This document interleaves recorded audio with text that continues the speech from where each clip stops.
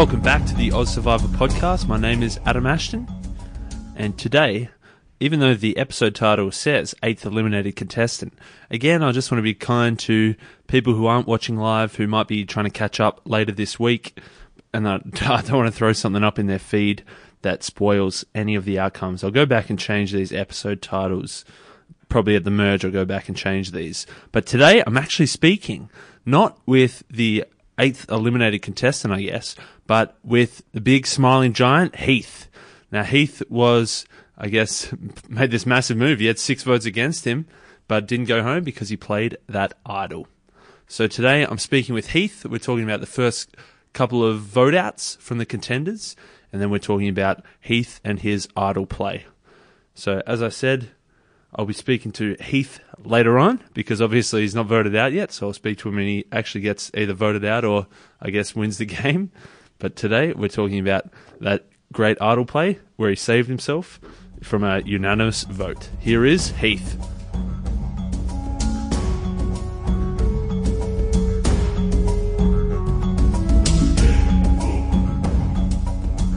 G'day, Heath. How you doing? Yeah, good. Thanks, mate. Yourself? Good, thank you, my friend. Mate, I was just saying before, I thought I was going for the token tall guy spot, mate, but I'm only 6'6", so obviously I was nowhere near tall enough to get on, mate. Mate, you look short next to me. Doesn't matter how tall people are, mate. Even if you're 6'6" and you stand next to me, you look short, which is weird. Yeah. That's fantastic. That's fantastic, mate. Mate, what was your? I always sort of ask the first question is, what was your sort of level of knowledge and interest in Survivor before going on the show? Yeah, mate. I guess I've followed Survivor since day one. You know, back in 2000, I started watching American Survivor with my parents back at home. So, awesome. Always loved the game. I've always been a mad fan of the game, and you know, I sit there for the last couple of years and watch the Australian episodes, the Australian season, with my wife, and every year she's like, you've got to apply. And, you know, after the last season, I thought, well, why not? I'll jump on, and she actually got me started and filled out bits and pieces of the application, and we shot it through. So I know it's a bit surreal being on Survivor, but you know, going through the whole process and actually seeing myself on TV now is unreal, and it's look, to say it's a dream come true would probably sum it up pretty well. To be a massive Survivor fan and then actually get to play the game is, you know, maybe a once in a lifetime opportunity. So very grateful for it. Awesome stuff, mate. And it was good to see you saved yourself last night, so you're still in the game, which is awesome.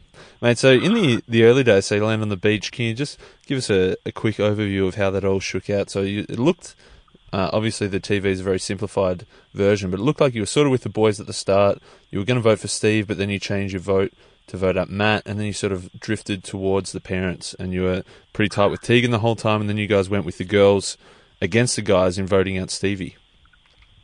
Yeah, it's look, I was sort of always wanting to go in there and play my own game, just be true to myself and be the person I was on the outside while I'm on the inside playing the game. So I didn't want to change who I was for the game, which I sort of stuck to throughout.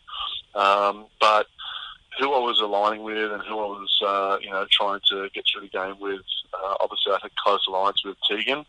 We had a really good connection because she's married with 2 kids and so am I, and you know, we're the same age, so we sort of felt for each other. She's a really genuine, nice person, and she had a lot of qualities that I sort of look for in people that I want to associate with. So, you know, for us, we bonded pretty quickly and got along really, really well. So, you know, as far as the boys were concerned, I sort of, you know, I didn't mesh with those guys as much as I thought I might have.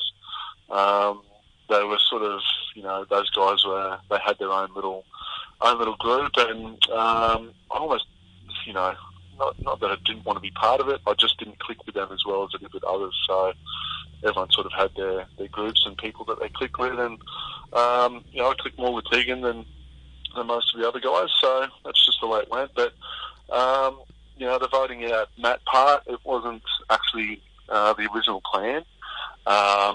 until he went off at tribal counts. And I thought, well, geez, we could be in trouble. So I think there was a couple of us that changed our vote on that night. So that went home. But then as far as Stevie went, all that was going through my head was keeping the tribe as strong as possible at that point, so we could try and win some challenges, and that's why my vote went that way. But I also thought at that time he was obviously getting along with the boys, and he was another number for them to further themselves in the game. For sure, so I wanted to throw a bit of a spanner in the works and see if I could ruffle a few feathers and turn the tables.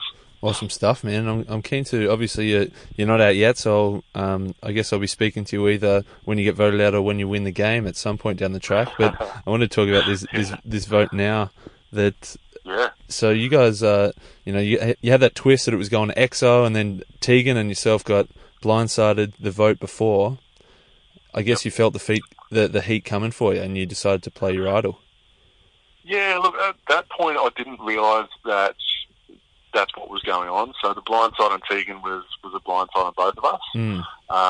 Neither of us had any idea, and that's well played by the tribe. That's part of the game, and they decided to send her off first. I'm glad that they didn't send me off first, because that wouldn't have given me a chance to play my idol.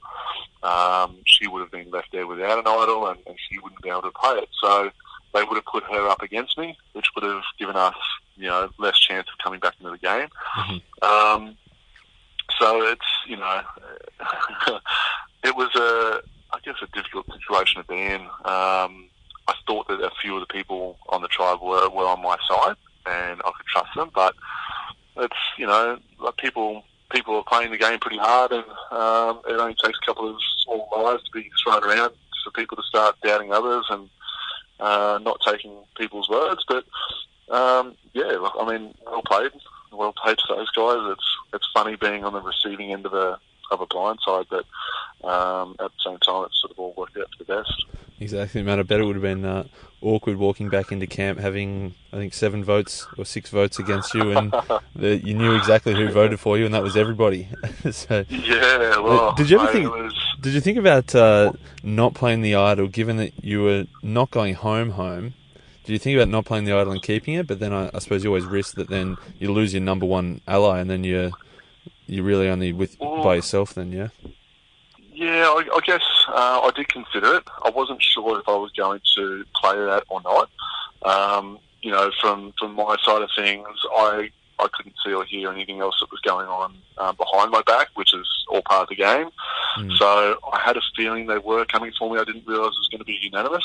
So I was still deciding if I was going to play that idol before tribal council. And when I was at tribal council, I was still going over in my head if it's the perfect time to play it or not.